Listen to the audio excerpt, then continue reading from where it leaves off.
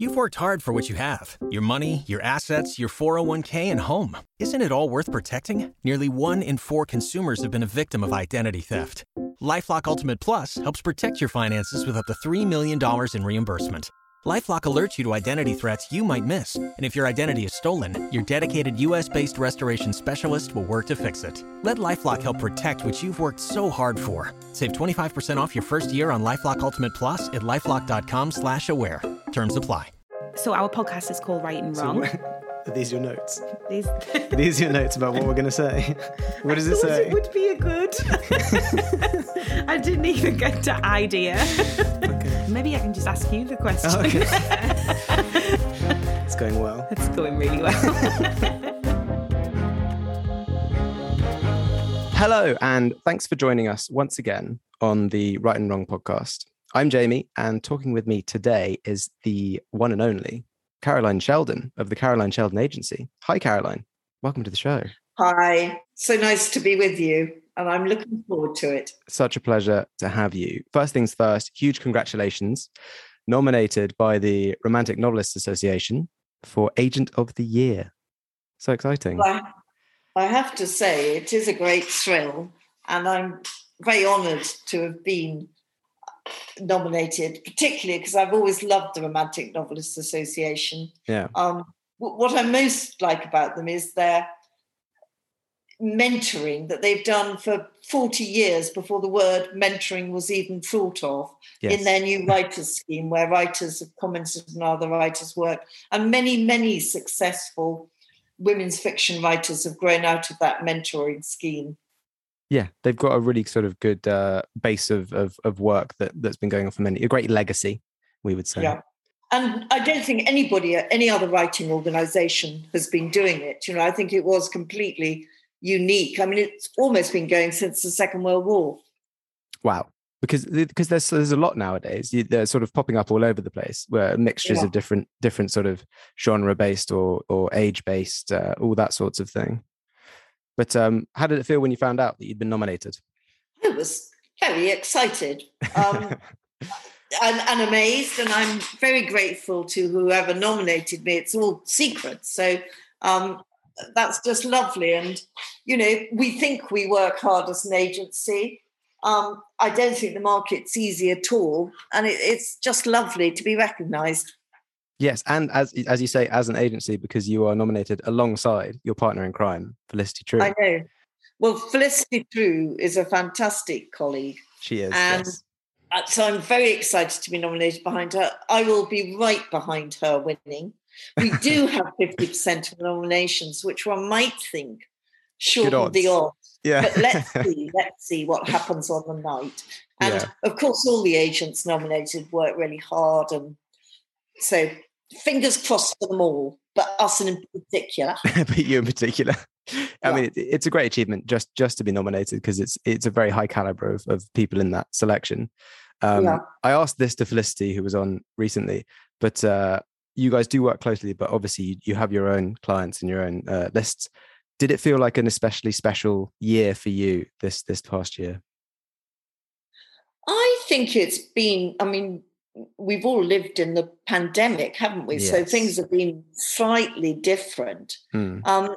I think it feels more like a continuation of what went on before. I mean, we're just terribly grateful that books have performed at least as well during the pandemic, possibly slightly better. Yeah. But I think in terms of publishers taking up new authors, it's been a very, very tough time.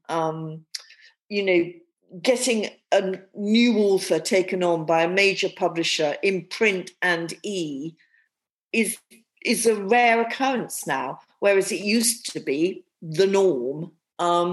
And many of new writers are being directed to the ebook lists, which, I mean, it's a beginning, but it's not quite what one most might hope for.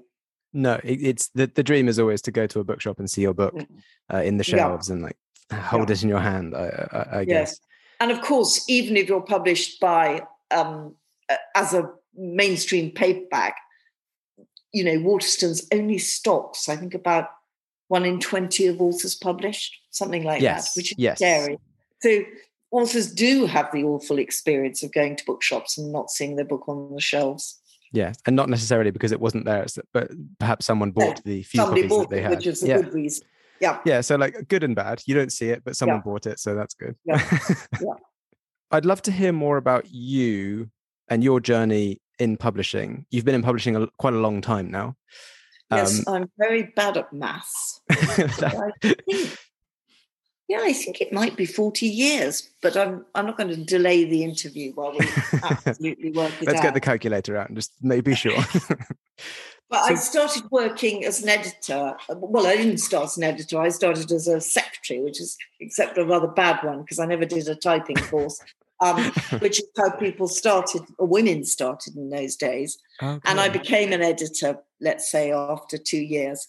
And I edited the women's fiction list at Arrow, and built up a list of successful authors, and was lucky enough to edit Ruth Rendell in paperback, which is one of my great pleasures, but also built up a list of women's fiction writers who were successful at the RNA, who were shortlisted for RNA awards. I think maybe won RNA awards on a number of occasions. So that was great fun. Then I took on the children's book side of the Arrow list as well. So I've always in my career done 2 things, women's fiction and children's list. And then about 30 years ago, I decided I wanted to represent authors, and I set up the agency, and that's what I've been doing ever since. Wow. It sounds like you've done, first of all, you've been working closely with the RNA for a long time. I have. Very long time. So this must be very meaningfully that this is the association that nominated you, which is lovely. And also, my God, you've really sort of done such a wide sort of breadth of work in the industry. Yeah. It sounds like you enjoyed editing. What was it that made you want to then swap over to representing? Yes, I think I wanted to be more with the author on their journey, which perhaps you are more as an agent. I can see that. And right in at the start of the dreaming up of the project and the concept and all that. So I see what you're saying, where it's nice to be along for the ride as opposed to I suppose editing is more the sort of conclusion of if each book is a journey, it's the conclusion of that journey. Yes. Yeah. I mean, editing, you do get the excitement of the finished book with the cover, and you've actually produced that thing, and that I mean, I don't miss it so much now, but when I first became an agent, I definitely missed that. And I also missed reading the reps reports of people who are actually out on the road sort of selling throughout the UK and hearing what's moving. Slightly different to the bestseller list. There was a lot of information on those reports we got in. So I missed those 2 things. But I do like being involved in an author's career. I think that's what attracts me about agenting. Yeah, I mean, it must be equally, or like perhaps in a different way, fulfilling when you take that book from concept all the way to, and then you see it in the shelf, and I mean I can see the appeal of both, and I can see why they're both very competitive fields. Yes. Have you yourself ever wanted to write? Oh, I did write something once, but I think the answer is no. And no. The talent to, I mean, it is an extraordinary talent, and where it comes from, who knows? It's not. I think storytelling, I suppose, is what you might mention as the talent you might be able to notice in all people who write books. Yeah, imagination, but the imagination has to be under control. Way with words, another thing you need. And these aren't the skills an editor or an agent has. You think it's more clinical, what the agents and editors do? Yeah, more clinical. I think editors and agents can have vision of what they think is going to work and what's going to work on the shelves, and titles. I love titles, thinking about them. But actually writing a book is a rare talent. Yeah, I mean, I'm impressed by anyone who you just finish a book, and whether that gets picked up by an agent, whether it gets published, it's just an impressive feat to have finished a book. It's a fantastic thing to have done. Yeah. But of course, I mean, if you knit a jumper, your friends are really impressed. Yeah. If you write a book that isn't published in a particular way, it's a bit of a damp squib, you know. Nobody is impressed as they should be. Yeah, because the stereotypical thing that all my writer friends is when you tell someone who's outside of this bubble that I've written a book, and they'll say, oh, where can I buy it? And it's like, well, it's not published yet. It's like, well, when are you publishing it? That's not as simple as that. No, right. One does not simply snap their fingers and it is published. Yeah, no. So you've been in the industry for around 40 years, we're going to guess. What do you think? Might be 50. It could be. I am going to get the calculator. No, while I'm talking, I'll just do a little maths. I should have prepared. Well, my question was, what do you think are the biggest... 48. 48 years, there you go. Yeah. Almost 50, almost a half century. Yeah. I've done my time. What do you think are the biggest changes since you started in the industry and since now? Oh, I mean, I don't think there are that many changes. That's interesting. Still, you have to find the best books. You have to publish them in the best way. I think editors are probably less independent than they used to be in publishing houses. And, perhaps it was easier to publish more with less corporate input. You know, the name of the game is sniffing a bestseller, promoting it, finding an author who's going to work. You know, that's not changed, and that's the essence of the business. Yeah. Do you think it's much more competitive now? It's much more crowded? I'm not saying it's more crowded. It might be less crowded, but there's less being taken on, I would say. I'd say, I'm sorry, I'm depressing. I'd say there were fewer opportunities for writers to earn money.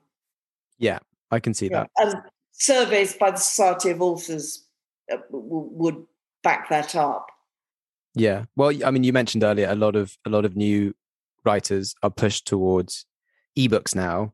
Yeah. And I mean, inherently an ebook is cheaper online. You're not usually going to make as much, I presume, as much money on a deal with an ebook than you would with the full suite, as it were, as was tradition. Waiting on a tax return? Hopefully it ends up in your hands. Fraudulent tax returns due to identity theft increased by 30% in 2023. If you're in a bind this tax season, LifeLock can help. Our U.S.-based restoration specialists are experts dedicated to helping solve your identity theft issues. And all LifeLock plans are backed by the $1 Million Protection Package. So we'll reimburse you up to the limits of your plan if you lose money due to identity theft. Help protect your information this tax season with LifeLock. Save up to 25% your first year at LifeLock.com/aware. Efficiently done. But hopefully one's moving towards that suite. Yeah. And there is usually some limited printing of the book, but it's not a big print edition.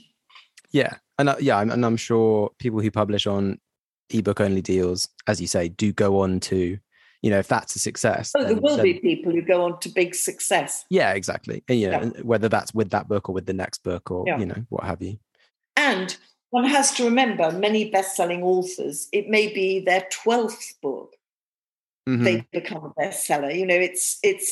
It's not first book wins all. Yes. It's, there's a growth of fans, there's a growth of writing, there's a growing presence in the market. And that is all still true. I mean, if people aren't given the ability to grow their talents, then we won't have those giants of the industry. Yeah. The example, I've tried to explain a similar thing to some of my friends. And the example I always give is, it's like, well, had you heard of Game of Thrones before it was, before it was what we now know as Game of Thrones? And it's not even called that. That's just the first book. And I'm sure there will have been a moment at some editorial meeting somewhere where some editor was sort of fighting for that book to be published, and somebody was saying, oh, we don't want it called that. Oh, it doesn't sound the right sort of author. Oh, we don't like, these books have been fought for and positioned. And as an editor, the best thing that can happen is you fought for this author and their books for years, and then suddenly the sales director says, "Oh, I'm so glad I've always backed this project." Yeah. And you just have to go along with it and pretend it's their project and let them make it their baby and sell it hard. Taking all the credit. But absolutely, as long as the author succeeds and the book succeeds, that's what exactly. That's all us agents and editors want. Yes. Do you think there are any big shifts coming on the horizon for the industry? Well, I heard there was a shortage of paper, which would be a nightmare, wouldn't it? Well, yes.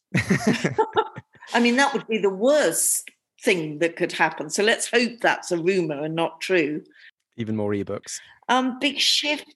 I mean, one way big shifts might move is that less books are published, fewer books. And I think this is a shift that's been happening for a while, that there are fewer books published, and therefore there's less advance money for new authors. And that's the biggest shift I'd see. Hopefully we've got another phenomenon somewhere out there about to happen, like Game of Thrones or J.K. Rowling or Lee Child. There must be some major bestsellers on the cusp of being born, and we don't know who they are, but there will hopefully be something mega coming through, because a really big success takes things through in its slipstream, and success builds success. So the more success there is, the more success follows upon it.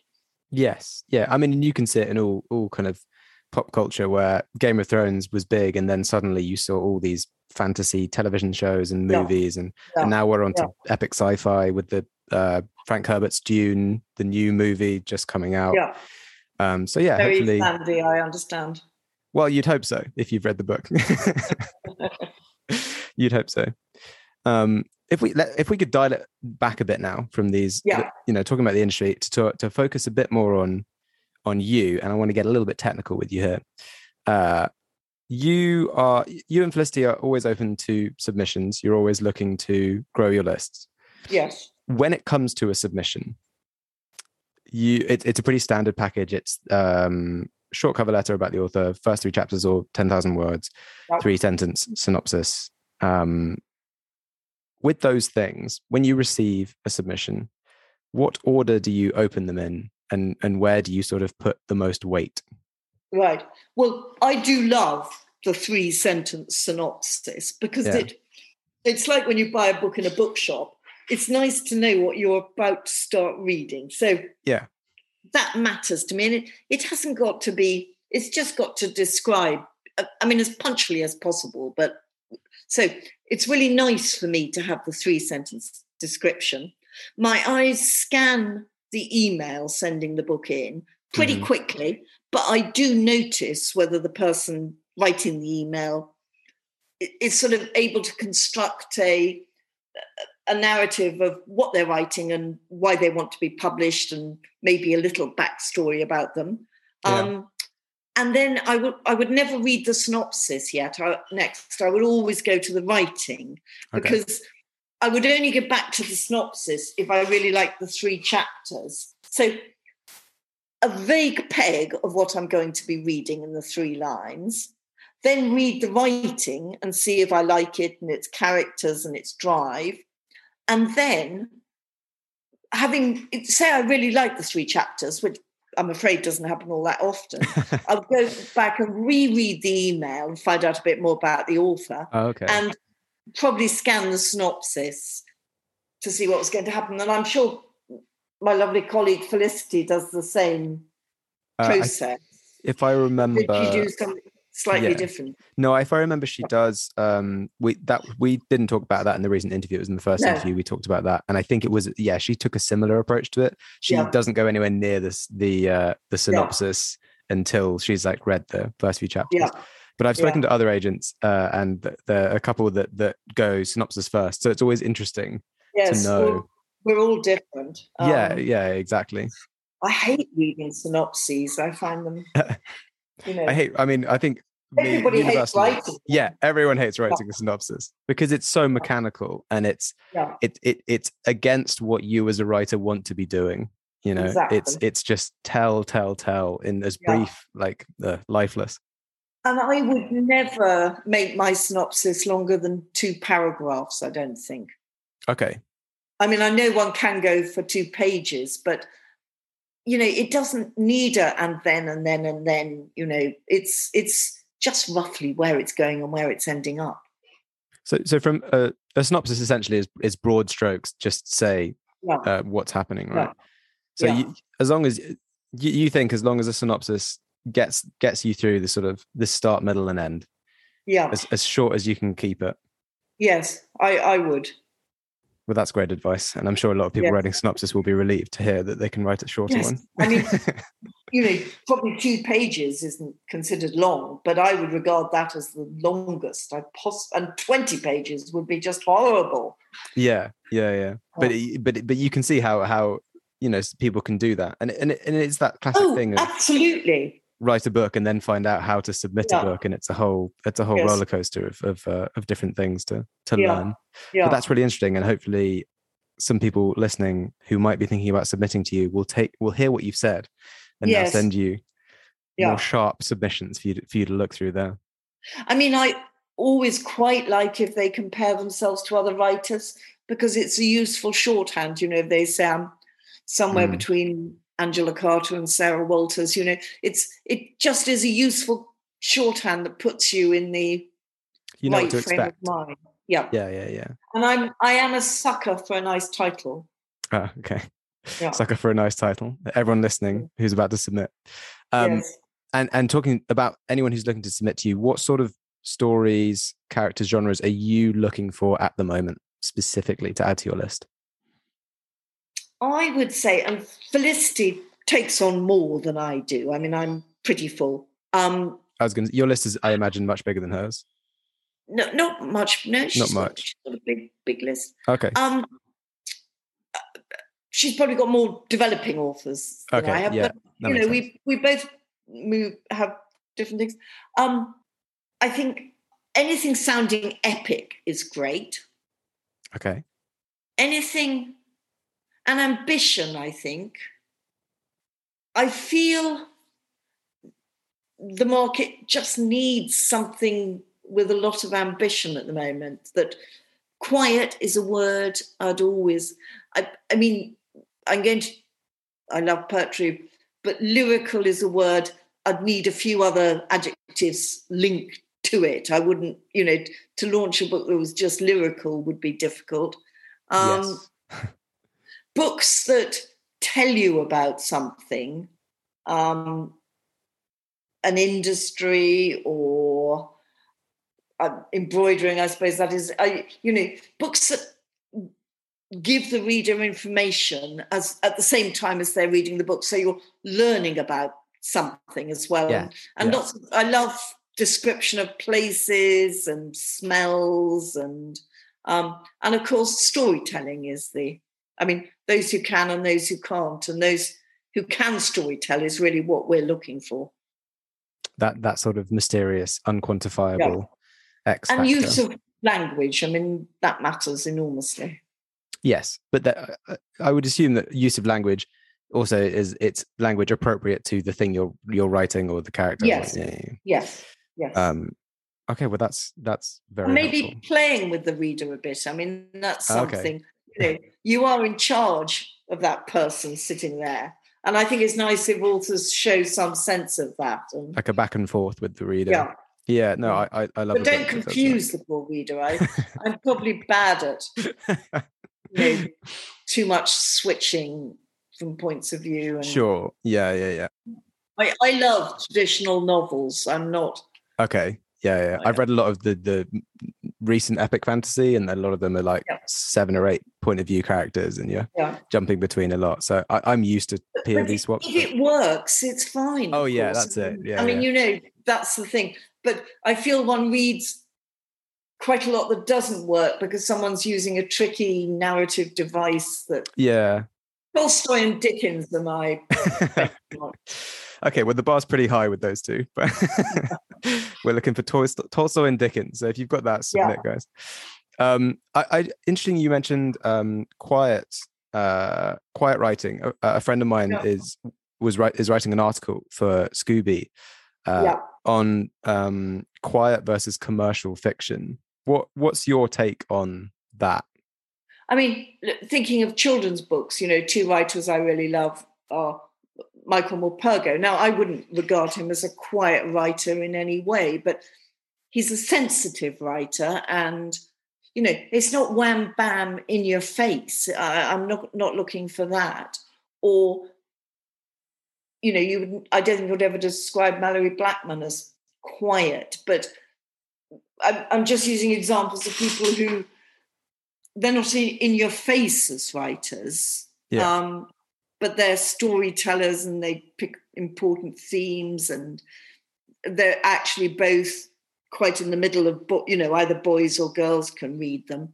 I think you wouldn't think Michael Morpurgo was a quiet writer, therefore, but he's obviously a tremendously commercial writer.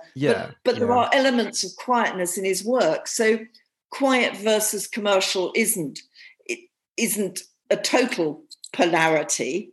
Yeah. You've got to have something to say and to be able to tell the story and build it up. I'm trying to think if I can think of a quiet book I've loved, and I'm sure there is something. The one that comes to mind for me is A Monster Calls. Yes. Yeah. Is that quiet? How can you, what is quiet? It's, if it was so quiet you didn't notice it, it obviously isn't going to work. But yes. So I wouldn't describe A Monster Calls as quiet. When we finish the interview, I'll probably think of a book that's quiet that I love. I Captured a Castle. Is that a quiet book? I don't know.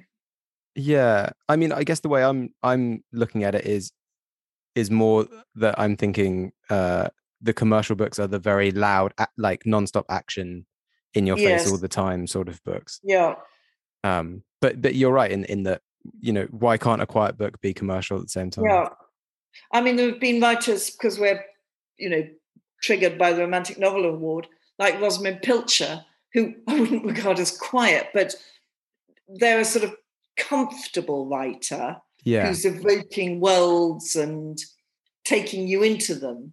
And it's not that sort of quiet. I guess that insignificant and quiet would be hopeless for me. Yeah. Yeah. No, so I guess it's all down to what is quiet for that, the individual. Yeah.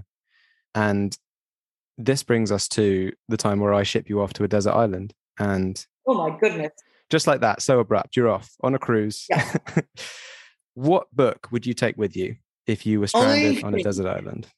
I'd take a nice hardback copy of the New Oxford Book of English Verse, because I've always loved poetry, and I could read John Donne and Andrew Marvell and W.H. Auden and, just all the different voices that I've loved, and that would keep me busy for about an hour every day. Yeah, and then are we on a desert island? I mean, I'd be absolutely useless on a desert island. That's fine. You'd have your poems, and I'd have my poems, and once a day for an hour, I'd lift myself out of my gloom. Yeah, and there's a timelessness to poetry where you can read it again and find different meaning in each word. And you might get quite cross with a novel if you kept reading it again and again and again. You'd reach a point where you'd start editing it because you'd read it so many times. You'd be like, no, this could have been better. This could have been. I think a book of verse would give you the sort of, it would last. I mean, I hope I'm not on this desert island for too long, but say I was there for 10 years. I think it'd be much more chance of helping you than a novel would. Yes, perhaps spiritually. But I could take Marcel Proust, because I've only read the first two books. I mean, if you took the whole Remembrance of Times Past, that would keep you going for quite a long time. It would, yeah. That would last you for a while. Or I could take Bleak House as a novel, which is my favourite novel, and there's quite a lot of that. So, well, perhaps you could use it to start building a shelter or something. You wouldn't have to burn it. I wouldn't even bother. Okay, you just lie there in the sun. Just swim out to sea, I think, and say bye-bye. Well, thank you so much for coming on and chatting with me, Not at Caroline. all. It's been really lovely. And, it's been really informative. Thank you. And I hope your listeners will find it interesting. I'm sure they will. I am certain. I found it interesting. So if they don't, I'm benefiting from it anyway. And if anyone listening would like to keep up with Caroline's news and updates, you can follow her on Twitter at Caroline Agent. And if you're thinking of submitting to her or Felicity at the Caroline Sheldon Agency, head over to the website carolinesheldon.co.uk. Be sure to read through the submission guidelines. That is your first test to being published. Fulfill the guidelines. And to keep up with this podcast, you can follow us on Twitter at Right and Wrong UK and listen on all the usual audio channels. Best of luck, Caroline, with the award on Thursday, and hopefully I'll be able to see you at some point there. That would be nice. Yes, and thank you for sharing all of your experience with me and everyone listening. Thanks again. Take care. And we'll catch everyone next time. Lovely. Bye-bye. Bye-bye. Great fun. You've worked hard for what you have. Your money, your assets, your 401k, and home. Isn't it all worth protecting? Nearly 1 in 4 consumers have been a victim of identity theft. LifeLock Ultimate Plus helps protect your finances with up to $3 million in reimbursement. LifeLock alerts you to identity threats you might miss. And if your identity is stolen, your dedicated U.S.-based restoration specialist will work to fix it. Let LifeLock help protect what you've worked so hard for. Save 25% off your first year on LifeLock Ultimate Plus at LifeLock.com/aware. Terms apply.